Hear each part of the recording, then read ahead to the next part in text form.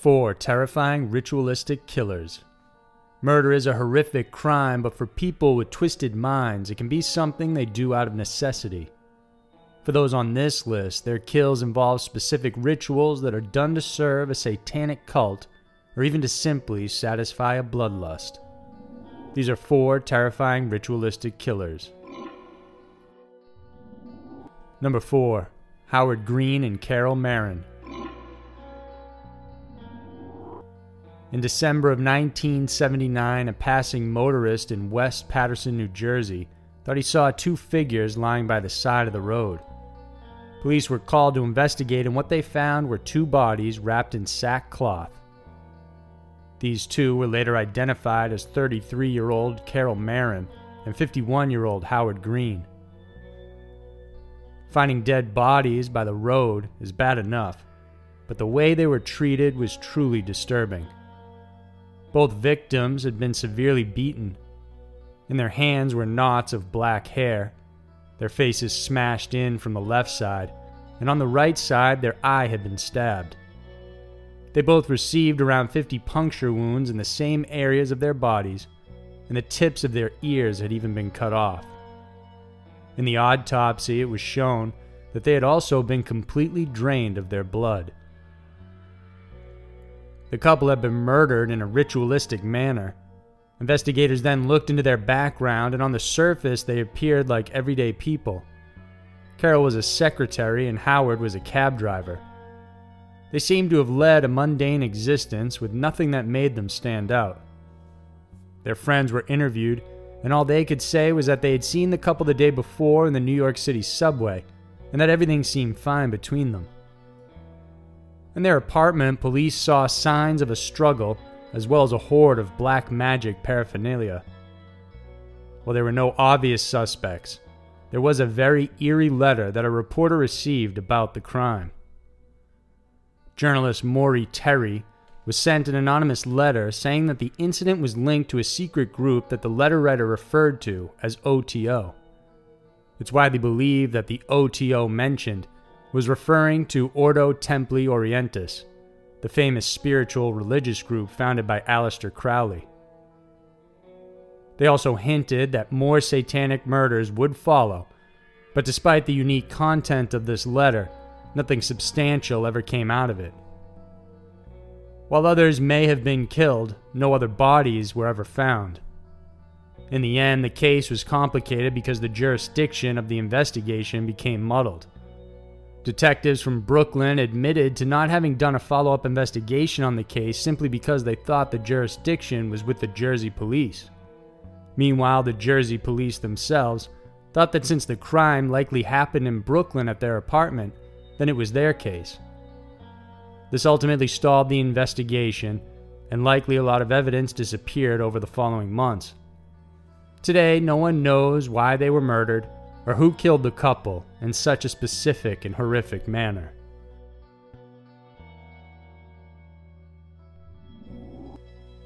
Number 3. Otis Toole. Born on March 5, 1947 in Jacksonville, Florida, Otis Toole led a very disturbed life ever since it started. He was born to a mother who was a zealot Christian, while his older sister physically abused him and forced him to wear girls' clothing. His grandmother was a Satanist who had him help her rob graves to secure the body parts she needed for her rituals. Prior to his father leaving the family entirely, he too abused the young boy, making him perform various sexual acts on his male friends. To make matters worse, Otis only had an IQ of 75 and was likely a functional autistic. When he dropped out of school in 9th grade, he began meeting men at nearby gay bars. Otis would later admit to police that he knew he was gay by the time he turned 10 and had come out to his family. At 14, a salesman forced him to have sex, so Otis killed him by running him over with his own car.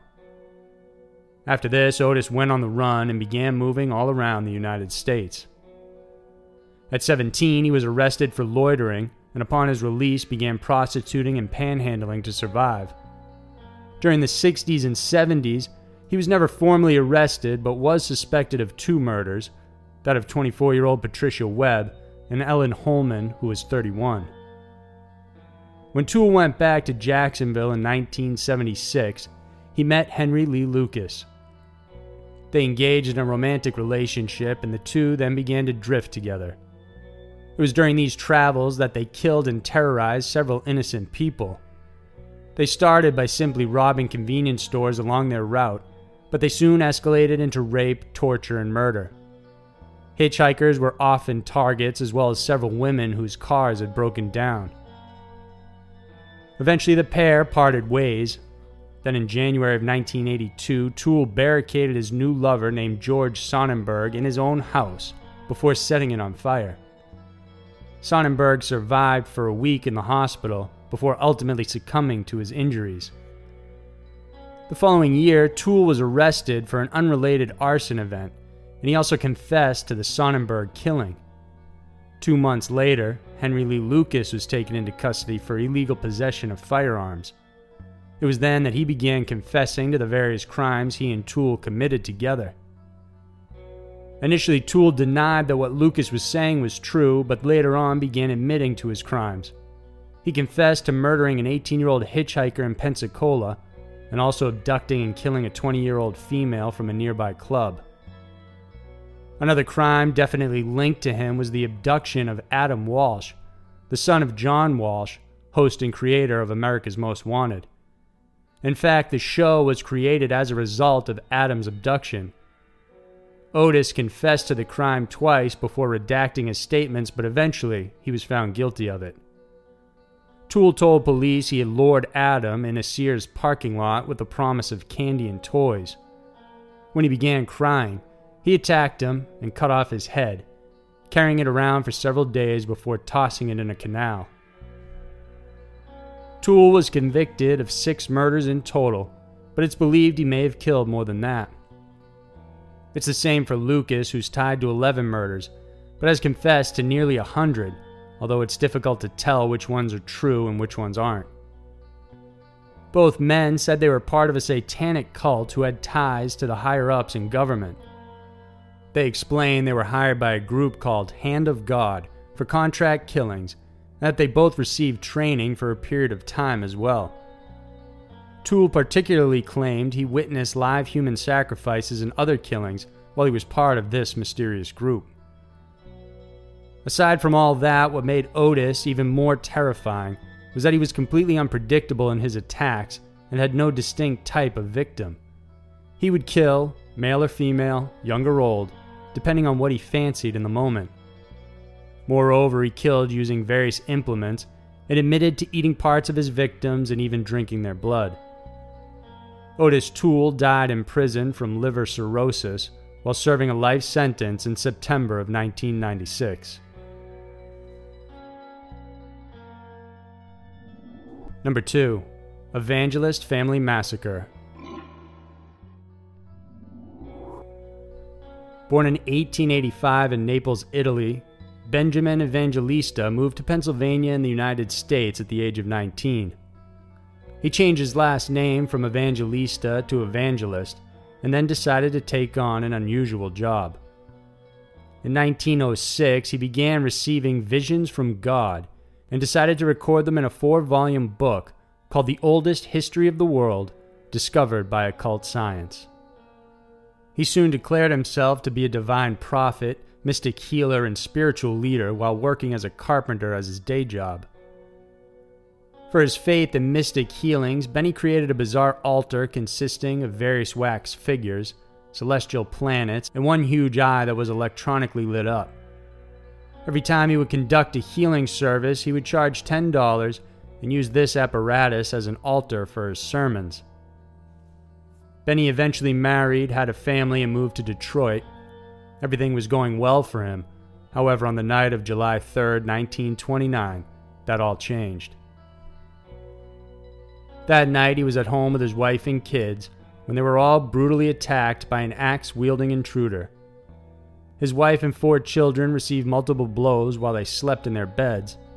Benny was killed while inside his study and so viciously attacked that he was almost decapitated. Police immediately tried to find out who was responsible for it. It wasn't far-fetched to think that some of Benny's clients may have held grudges or that he made enemies while performing healings, so past clients were looked into. The night before the attack, Benny called the watchman of a house that was being torn down. He told them that he had purchased all the salvageable lumber and that it was to be delivered to his home the next day, where he would then pay the delivery man. However, no one showed up the next day.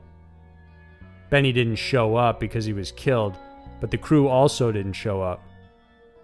Police then theorized that the murder was tied to a robbery because the cash intended for payment was never found inside the home.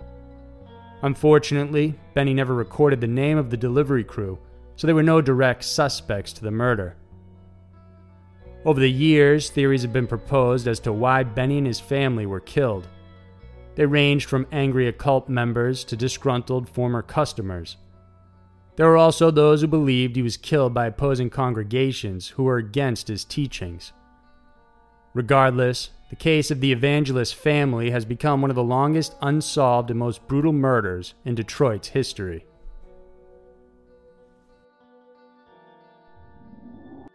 Number 1. Richard Ramirez. Born in El Paso, Texas on February 29, 1960, Richard Ramirez was the youngest of 5 children. At a young age, he received multiple head injuries, particularly when he was hit by a swing when he was 5. Some say his demeanor changed after this, and it also caused him to start having epileptic fits. During his adolescent years, he began using drugs as a form of self-medication and became heavily influenced by his cousin Miguel. Miguel Ramirez was a violent war veteran who often told Richard how he had tortured various Vietnamese women while in service.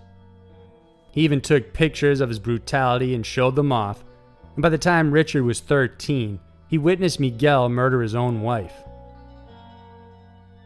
By 1977, Richard dropped out of school and was arrested for the first time for marijuana possession.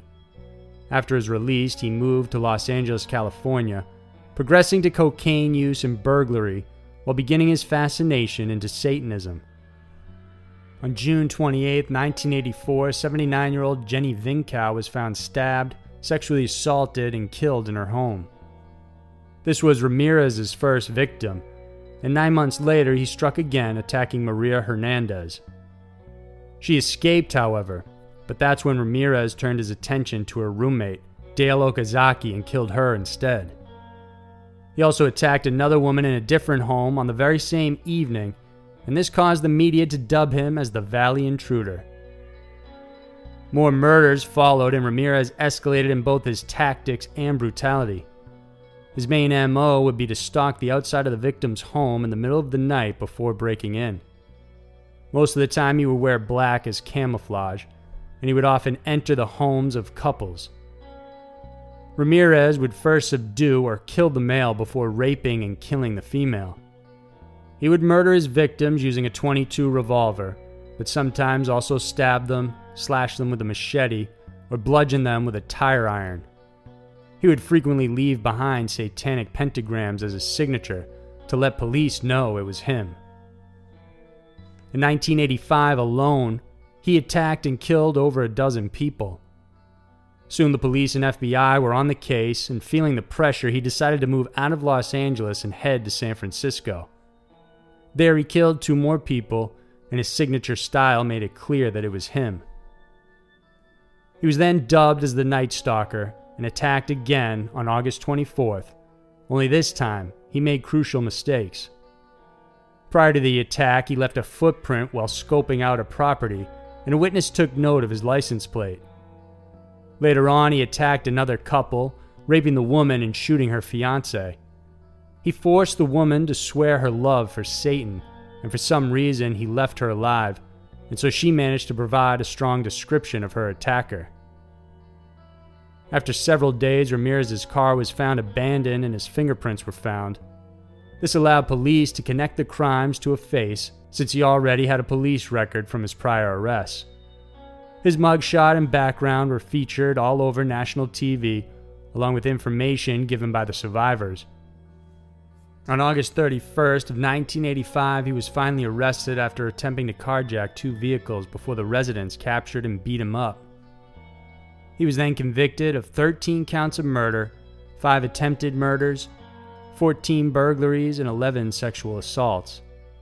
He was sentenced to die in the gas chamber, but instead passed away from B-cell lymphoma complications in June of 2013 before the sentence could be carried out. So there were 4 terrifying ritualistic killers. These sadistic killers all had many things in common: a lust to kill, a need to inflict pain, and a seemingly endless drive to ritually carry out their twisted rage onto innocent individuals. If you like this video, please remember to subscribe to our channel, and let us know in the comments if you have any cases you want us to cover, because we love hearing from you. Thanks for watching, and I'll see you next week.